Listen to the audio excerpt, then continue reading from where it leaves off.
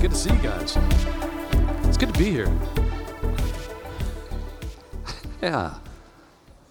Well, we are continuing this week in our study of the book of Judges. We're on the second half of the story of a judge named Samson. Okay, he's Israel's last judge, at least the last one recorded for us in the book of Judges. And it could probably be said of Samson that he is the worst judge as well, which actually makes a whole lot of sense given the downward spiral that we've seen in the book of Judges, the cycle that we've seen. And what we find is that right from the very beginning in the story of Samson, although he is very physically strong, right? This is what we know. This is what is talked about Samson all the time. He's very physically strong. But what we start to see right from the beginning is that Samson is incredibly weak in so many ways. We're going to talk a little bit about the weakness of Samson. He seems to be controlled by either his weakness for women, right? Or his weakness that drives him to anger, to vengeance, to violence. We left off last week in the middle of a story at the end of chapter 14, and not surprisingly, we find Samson, he is angry. And he has made a bet. He's given a riddle to the Philistines that they can't figure out at his wedding ceremony. And so it's a 7-day thing. And so the Philistines, they go to his wife-to-be, and they say to her, we need you to coerce the answer to the riddle out of Samson, and if you don't, we will kill you. So she does, and she gives the answer to the Philistines, and at the end of the festivities, then they give the answer to Samson, and he is mad. He's mad, and he wants vengeance. So he goes out and he kills 30 of their people, and he takes their clothes and he brings the clothes back as payment to the lost bet. But he's still mad. So he doesn't return back to his wife. Instead, he goes back to his parents' house. And what Samson doesn't know, that is what happened when he goes back to his parents' house, the father of his wife-to-be gives her to one of the companions of Samson at the wedding festivities, his best man, okay? Uh-oh. Samson is not going to be happy about that. So apparently, at his parents' house, he takes a few thousand deep breaths. His anger begins to subside. Maybe he sees things a little bit more clearly. And he decides, you know what I'm going to do? I'm going to go back to my wife, and I'm going to bring with me the modern-day equivalent of like a box of chocolates. Okay, we're in chapter 15 of Judges, verse 1. It says, after some days, at the time of wheat harvest, Samson went to visit his wife with a young goat. And he says, I will go into my wife in the chamber. Apparently, he's speaking to the father at this point, and he's saying to the father, I'm going to go into her room and I'm going to sleep with her. But her father would not allow him to go in. He would not allow Samson to see his wife. Why? Verse 2. And her father said, I really thought that you utterly hated her. So I gave her to your companion. Is not her younger sister more beautiful than she? Please take her instead. But this just bends Samson out of shape, just in a really bad way. Like he can't have the woman that was right in his eyes, that he saw, that he wanted. He can't have her, so he wants revenge. And he comes up with this plan of vengeance against the Philistines. And it's a plan that is rather difficult. It's a plan that, in my opinion, is probably overly complicated. He decides that he's going to go out and he's going to capture 300 foxes, live ones. And he's going to tie them in pairs, tail to tail, with a torch in between them. And basically what he's doing is he's going to light 150 moving fires throughout the wheat fields. And remember, the time that he goes back to his wife is the time of the wheat harvest. So he wants to hit the Philistines economically and at their food source. And the Philistines, they don't like it. They don't like it, and they find out. They want to find out who did this, and they want to find out why. They find out the reason. They find out that his wife was given to his best man. And so an angry Philistine mob goes and they take the wife, and they take the dad, and they burn them alive. And of course, that makes Samson angry. And he flies into yet another rage, seeking revenge. Verse 8, and he struck them, it says, he struck them hip and thigh with a great blow. okay? He struck them hip and thigh with a great blow. The meaning of this is that he ruthlessly attacked them. Ruthlessly. We begin to see a pattern, don't we? A pattern that is beginning to develop, escalating violent acts of revenge, one after another, back and forth between the Philistines and Samson. Samson says it very clearly for us in verse 11. 3,000 men of Judah, this is Israel, okay, went down to the cleft of the rock of Edom. That's where Samson is hanging out after all this happened, and said to Samson, "Do you not know that the Philistines are rulers over us? What then is this that you have done to us?" And he said to them, "Well, as they did to me, so have I done to them." They started it. Right? It's childish. It's vengeful. But it's also very telling of another weakness that Samson has, that except for his physical strength, there really isn't any difference between Samson and the Philistines. That even though he was called to liberate Israel from the Philistines, called by God to be holy, set apart, if you remember last week, by a Nazirite vow from birth, consecrated, holy to the Lord. But look at the comparison between Samson's reply and the response that the Philistines give to Judah for why they have come into their territory. They have invaded the territory of Judah. And so Judah, they go out to them in verse 10. The men of Judah said to the Philistines, "Why have you come up against us?" And they said, "We have come up to bind Samson, to do to him as he did to us." "Samson, why are you doing this?" "Well, as they did to me, I do to them." Same terminology, the same angry, childish response. You hurt me, so I'm going to hurt you. You do something that doesn't make me happy, I'm going to do the same thing to you. This is significant. This is significant because remember, God has chosen Samson before he was born. God has set him apart from birth under what is called the Nazirite vow.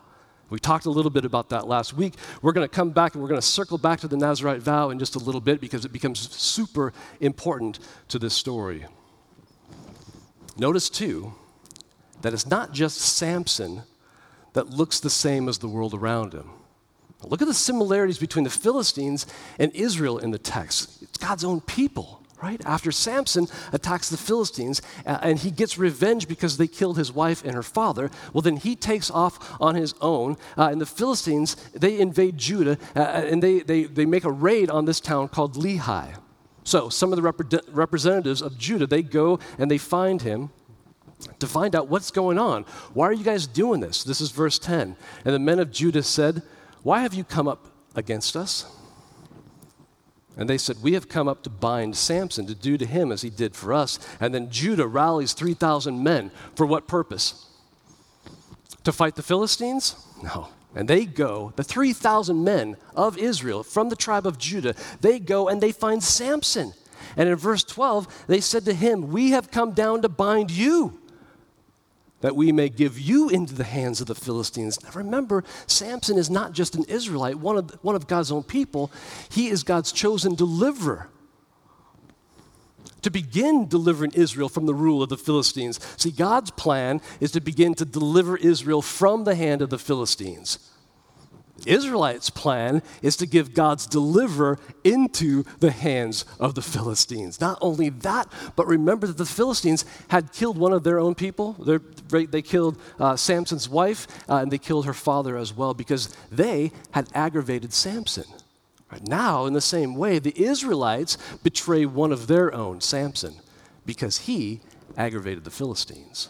It's not just irony. You notice the comparison. The Israelites are now no different from the people who are surrounding them. They are indistinguishable from the rest of the nations. They bear the name of God, chosen by God, called out from all the rest of the nations to be set apart and to be special to the Lord. This is what Deuteronomy chapter 14, verse 2 says, speaking to the nation of Israel. He says, "For you are a people holy to the Lord your God, and the Lord has chosen you to be a people for his treasured possession. Out of all the peoples who are on the face of the earth, they may bear the name of God's people." They would rather live at peace and under the rule of the world around them. They would rather worship their idols than worship God. They would rather cut down their own deliverer than risk confrontation with the world. So the men of Judah, they tie Samson up and they bring him to the Philistines. And it says in verse 14, when he came to Lehi, that is Samson, when he came to Lehi, the Philistines came shouting to meet him. And then the Spirit of the Lord rushed upon him, and the ropes that were on his arms became as flax that has caught fire, and his bonds melted off his hands. So God undoes what the men of Judah did, and the ropes that held Samson then are broken, and he is set free. And then this is what he does in verse 15. It says, he found a fresh jawbone of a donkey, and he put out his hand, and he took it, and with it he struck 1,000 men. We're going to come back to this one. But for now, the chapter concludes in verse 20, and it says that he judged Israel in the days of the Philistines 20 years. Okay? Now, normally at this point with other judges, when we're given the amount of time that the judge has judged Israel, then usually what follows is the land has rest, the judge dies and is buried. If you remember with Othniel, like he judged for 40 years, the land had rest, then Othniel dies. Jephthah judged Israel 6 years, then Jephthah dies and is buried. Samson, he judged Israel for 20 years, and then he goes to Gaza. See, there's a break in the pattern, and it's notable. Chapter 16 then actually becomes like an extended version, a more detailed description of the death of this judge, and it gives us more details on Samson's rejection of God's call. His rejection of God's call in his life. Verse 1 of chapter 16 says this, Samson went to Gaza, and there he saw a prostitute and went into her. All right, first of all, it says that one day he went to Gaza. So Samson's hometown is in Zorah. Gaza is 45 miles away. So it wasn't like he just stumbled upon Gaza on a day hike and was like, oh, like Gaza, well, while I'm here, I might as well see the sights. No, he was intentionally going deeper into Philistine territory, intentionally going to a Philistine town. And it's not just some random town 45 miles away, it's their capital. What's he doing there? Is it finally time to be the judge that God has called him to be? To begin rescuing Israel out of the hand of the Philistines? No. When he gets there, he sees a prostitute, and he sleeps with her. And the people of the city, it says, they find out that he's there. They set an ambush for him. But it says that Samson, he gets up in the middle of the night. He gets up at midnight. The ambush apparently is ineffective because in verse 3 of chapter 16, it says that he arose and took hold of the doors of the gate of the city and the two posts and pulled them up, bar and all, and put them on his shoulders and carried them to the top of the hill that is in front of Hebron. Okay, carried them on his shoulders to Hebron, just right up to the top of the hill in front of Hebron, right? 40 miles away. 40 miles away. And the details, if you notice in the text, look at the text. It says, of the gates with its doors, two posts, including the bars. Right, he's saying, this is substantial. This was like everything. He took everything up and he put it on his shoulders. The estimated weight of the gates is calculated at probably somewhere at least 5,000 pounds, and he carries them 40 miles. For what reason? I mean, as the deliverer, as the judge, doesn't it make sense? Wouldn't it seem fitting that he would go into Philistine territory? That he would go to the capital, that he would rip off the gates of the city, that he would carry them to Hebron, which is in Judah, leaving the city of Gaza exposed. He brings the gates to Hebron, to Judah, and he says, now is the time. Gaza is exposed. They're defenseless. Look what I did, right? We can do this. Rallies the troops. Let's get going. No, nothing like that. He carries 40 miles to Gaza, apparently just because he could, right? Maybe it was to humiliate the Philistines, right? Because Hebron's in Judah. Maybe he's trying to embarrass Judah for turning him over to the Philistines, but ultimately it just seems like a show of strength. Self-serving.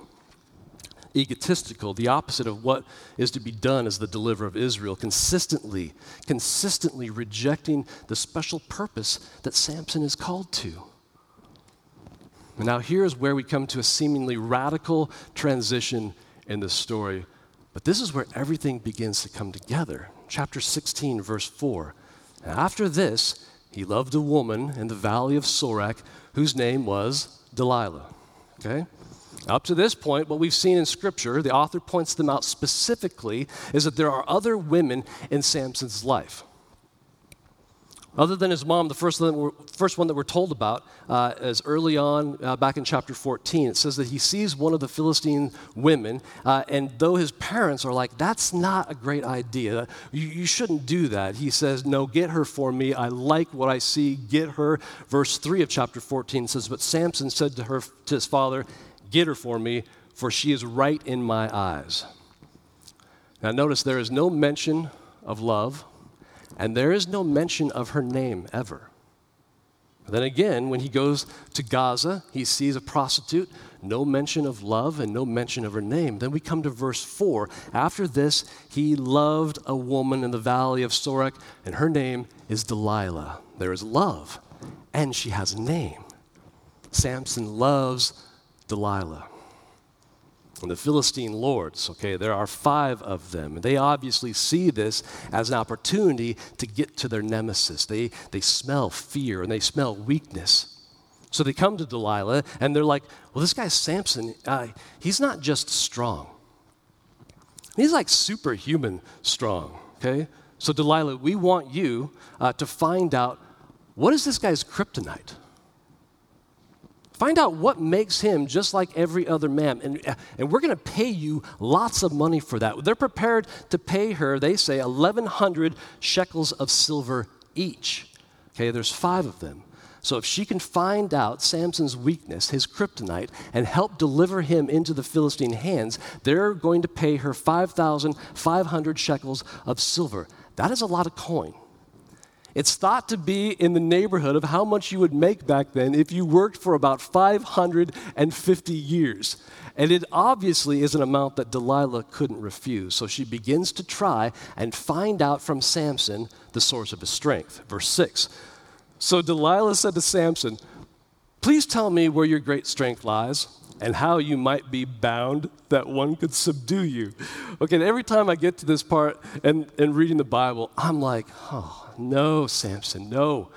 Don't do it, right? I imagine Delilah, maybe she's waiting for just the right time, waiting for him to be like maybe in a good mood, right? Maybe he's waiting for him to do something that takes a little extra strength, like he opens the pickle jar or something, right? And, right? And she says to him, wow, just out of curiosity, right?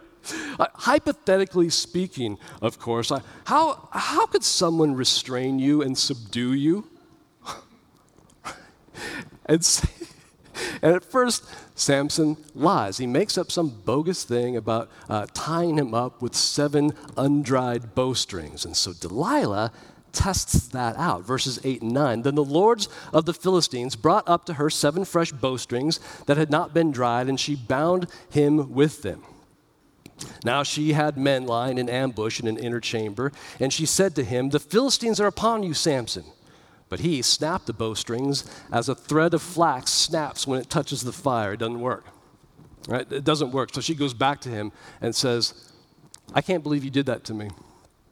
I can't believe you lied to me. And by the way, all that stuff that happened with the fresh bowstrings and tying you up, that was just joking around. Like, you're right. You can trust me. So what is it really? And 3 times she asks. And 3 times Samson lies to her. Now, up to this point, Delilah's response has been, I can't believe you would do that. You mocked me. You told me lies. But after the 3rd time, she pulls out all the stops. And her response now is different. Verse 15, and she said to him, how can you say I love you when your heart is not with me? You have mocked me these 3 times, and you have not told me where your great strength lies. Do you hear what she's saying? She tells Samson That this has turned into something that now I'm starting to maybe believe that you don't love me. Maybe this relationship isn't important to you after all. And she begins to beat him down, it says, beat him down verbally, beat him down. Verse 16, and when she pressed him hard with her words, day after day, and urged him, his soul, says, was vexed to death. And he spills the beans. And this is where I'm like, no, Samson. No. This leads to him being attacked and subdued by the Philistines. Verse 21 says the Philistines seized him and gouged out his eyes and brought him down to Gaza, back to Gaza, and bound him with bronze shackles, and he ground at the mill in the prison. Come on, Samson. I mean, that doesn't even make any sense, does it? Why would he do that? Why would he tell Delilah? That's a really good question, isn't it? Why? Why would he tell Delilah? Well, the text is clear on a couple of reasons. One is that he loved her. Two is that she relentlessly, verbally broke him down. But there seems to be a more underlying reason, the reason that brings a lot of clarity to what is going on. And it has something to do with what we're told back in chapter 13 from the angel to Samson's mom, that Samson would be under this thing called the Nazirite vow, and he would be this from birth. It says, for the child shall be a Nazirite to God from the womb, and he shall begin to save Israel from the hand of the Philistines. Okay? We talked a little bit about this last week. Nazirite vow, the word Nazirite is from the Hebrew term which means to consecrate. It's derived from the Hebrew root meaning to separate. Now, usually the vow was for like this definite period of time when a man or woman would consecrate themselves to the Lord and for his service. And there was this outward demonstration to the world around them that they were under his service and dedicated to him. And they were under a special vow. That's what it's called. It's called a special vow. It's called that in Numbers chapter 6, starting in verse 2. It says, when either a man or a woman makes a special vow, the vow of a Nazirite, to separate himself or herself to the Lord. And then it goes on in that same chapter to detail some of the requirements of the vow. Those who were going to take the vow of a Nazirite, they had to be willing to sacrifice certain aspects of their life. For the duration of their pledge, they had to abstain entirely from wine or drinking alcohol of any kind. In fact, they had to abstain from eating grapes or anything that was made from grapes altogether. So, no grape jelly, no raisins, things like that. They had to abstain entirely from any grape product at all. And there's no touching, not even going near a dead body, okay? And lastly, they were not to cut any hair on their head until the completion of their vow. And right from the beginning of Samson's story, he doesn't just not take the vow seriously. It's like he is going out of his way to break the vow. It says in the beginning of chapter 14 that he and his parents went down to Timnah, and they came to the vineyards of Timnah. Now, it doesn't say what he was doing there in the vineyards, except killing a lion, but his presence there is at least suspicious, or why even mention the vineyard, okay? In chapter 14, verse 10, it says that Samson prepared a feast there. This is for his wedding ceremony, the week-long, the 7-day-long thing.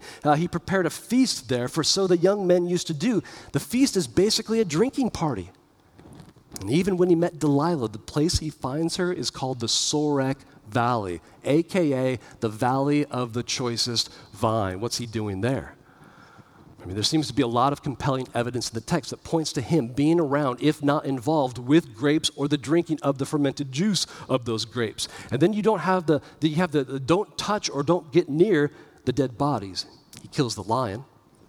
And then later on, when he goes by it, bees were in there, and he reaches into that carcass, and he gets honey, and he eats it, and he gives it to his parents to eat as well. Gross. When he kills the 1,000 Philistines, it says that he found a fresh jawbone of a donkey. Fresh. Okay, from a carcass. And put out his hand and took it.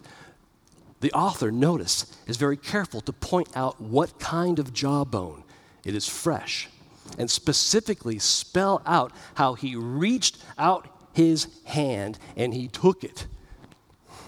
Samson seems to be going out of his way, intentionally breaking this vow, rejecting the call of God that Samson was given from birth. And Samson knew about this vow. He knew who he was. He knew how he had this vow from birth and the details of it and all the things that it entailed. We know this from chapter 16, verse 17. It says, he, that is Samson, told her, Delilah, all his heart, and said to her, a razor has never come upon my head, for I have been a Nazirite to God from my mother's womb. I mean, this is almost word for word what the angel told his mom back in chapter 13. He knew God's call on his life, a call that was given to him divinely before he was even born, a call that was separated him from all other men to be holy, to be pulled from the ordinary into something very special, something that was significant that God had for him. Yet this is not good enough for Samson. As we looked at it, he chased after his own passions instead of pursuing God's call in his life. He's driven by a passion for revenge. He's driven by a passion for women. He's driven by a passion for pride to constantly shake loose anything to do with humility in his life. Constantly tried to embrace serving himself and raising himself and his needs and his desires and elevating himself above everybody else in his life, including the call of God upon Samson. Think about it. He parties with the Philistines. He carouses with the Philistines. He tries to intermarry with them. He lives with them. He does everything with the Philistines except deliver them, except deliver Israel from them. I mean, that's the one thing that he was separated to the service of the Lord for. He tells Delilah the truth. He tells her the last bit of the vow that he hasn't yet broken because he doesn't really want what God wants. He'd rather have her than God. He'd rather be with the Philistines than with God's people. He'd rather keep vows to himself and chase after his desires in the world around him than keep his vow to God as a Nazirite. And so he tells Delilah, and of course, what happens? Of course, what happens? Of course, what he already knows is going to happen, doesn't he? He already knows what's going to happen is that his head is shaved. And the last remaining bit of the vow is broken. He tells Delilah because he wants to be cut free from the bonds of God's call in his life. Literally cut free from the bonds of God's call in his life. He wants something other than God. And then what happens next is very interesting. Having told Delilah about his vow and his hair, and although telling her that if my hair is cut, then I'll be like than other men. Even though he said that, when he wakes up and his hair is gone, it says in verse 20, and he awoke from his sleep and said, I will go out as at other times and shake myself free. I don't know, perhaps he thought I've broken the other parts of the vow and I was still strong. Why would this be any different? But it says that he got up to fight the Philistines as before, but his strength had left him. And it wasn't because he had magical hair. He went out to fight just as before. I will go out as at other times and shake myself free, but he did not know that the Lord had left him. He didn't have magical hair. His strength had left him because the Lord had left him, and he didn't even know it. The last bit of the special vow he had since birth was broken, and the Lord left him, and the Philistines capture him, and they gouge out his eyes. They bring him to Gaza. They put him in shackles. They put him to hard labor, grinding at the mill in the prison, and the only time that he is let out of prison was so that he would entertain them. He's a clown. And in all of this, for the first time in his story, he calls out to God by name. He's prayed before when he was thirsty, back in chapter 15, but this is the first time that he calls out to God by name. Yahweh, Adonai, Lord, Yahweh, remember me and give me strength one last time. But notice for what? He says that I may be avenged on the Philistines for my 2 eyes, still wanting revenge. And then he asks, let me die with the Philistines. And it seems fitting that the guy who lived with the Philistines He chased after a lifestyle that was indistinguishable from the Philistines, would then die with them too, when God gave him his request. God still used Samson to begin delivering Israel out of the hand of the Philistines. I mean, that was God's plan. But Samson's life is just riddled with missed opportunities. Consequences of foolish behavior, consequences of unrighteous anger, revenge, misdirected passions, and for what? For what? To do the things that he wanted to do, to chase after the things that he thought was good for him. And in so doing, he rejects again and again the calling of God in his life. Samson was chosen by God before birth to be under the Nazirite vow. God says of the Nazirite that they are holy unto the Lord.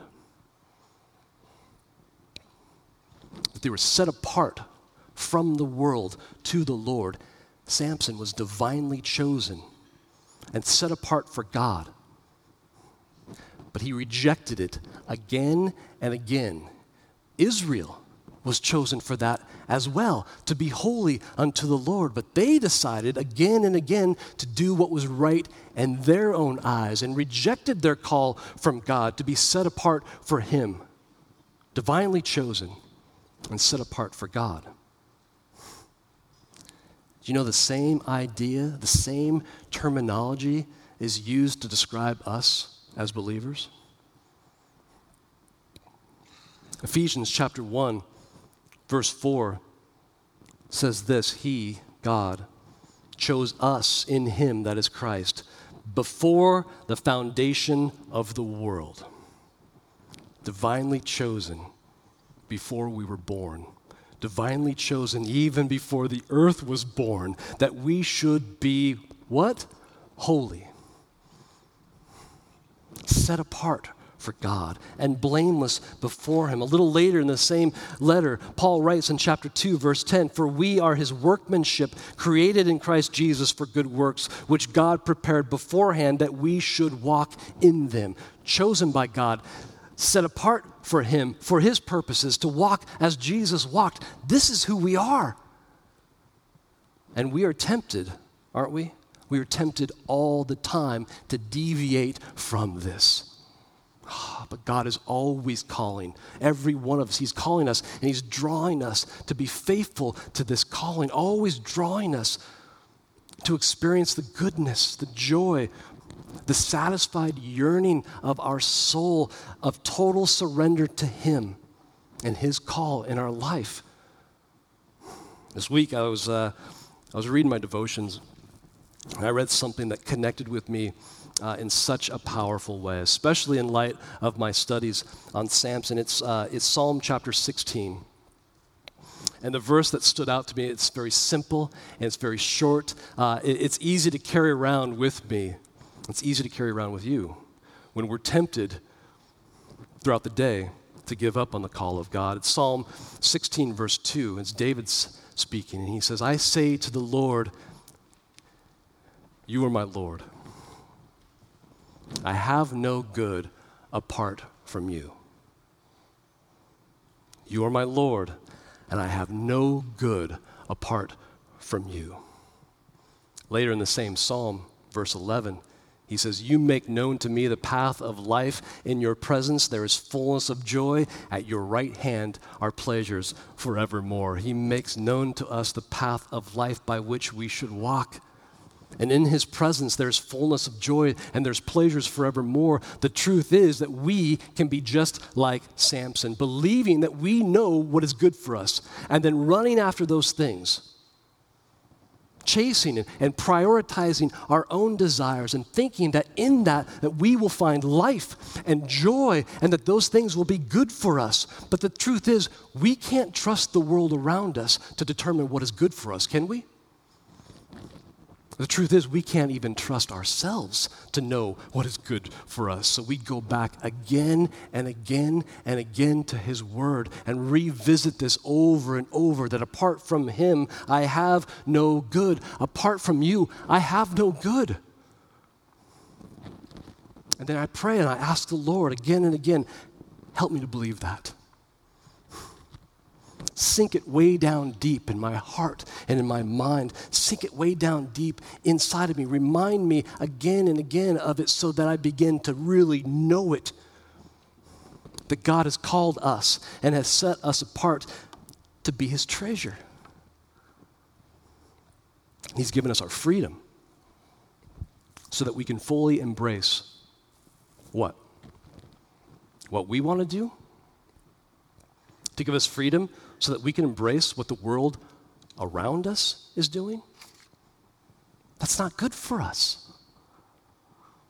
See, God will accomplish his will just like with Samson. But we would be choosing consistently a life riddled with missed opportunities. Choosing a life that has consequences of our foolish behavior, consequences of chasing after what we think is right and good in our own eyes. That is not why we've been given freedom in Christ. We've been given freedom to embrace the goodness of the call of God in our lives and to fully embrace being set apart for him and what he wants to do in us and through us. And apart from that, to remind us again and again that apart from that, there is no good. But maybe you're here this morning and you doubt that. Right? That's part of the temptation, that you kind of believe it. Maybe you don't know it. Maybe you have forgotten it. But you feel that call of God in your life to return back to him and his ways, to know that he is good, for us to be able to say yes to him. I can tell you that the place to start is by talking to God. It's by talking to him and praying to him and telling him, I want to believe. Help me with my unbelief. Help me to know that apart from you, there is no good thing. Help me to taste and see that you're good and that your ways are good and that I was created in Christ Jesus for good works. These are prayers that he loves to answer. And he's working in each and every single one of us again and again to be faithful to that call, to say yes to him. And that's my prayer. I pray for our church. I pray for every single one of us here at this church as followers of Jesus that we would say yes to that call, to embrace the goodness that he has for us and saying yes to that call. Imagine what our church would look like. Imagine what our families would look like. To fully embrace the call of God in our lives. Not to be indistinguishable from the world around us. Imagine what our neighborhoods would look like. Imagine what our community would look like. Father, that is our prayer. We want to say yes to you. We want to say yes for everything that you have for us because we know that apart from you, there is no good. We can't trust ourselves for that. We certainly can't trust the world around us. So, Father, help us, return us back to you, empower us, encourage us to be able to say yes to you again and again. Help us, deliver us from temptation to say no to you. Help us, deliver us from the temptation to again say no to those things because we know they're not good for us. And we can trust in you, the God who is good and who has good things and works all things for the good. And it's called us to do those good works in our lives that we can trust you for what truly satisfies our soul. Help us to say yes to that. As we leave here, we will be tempted. We're tempted right now to say no.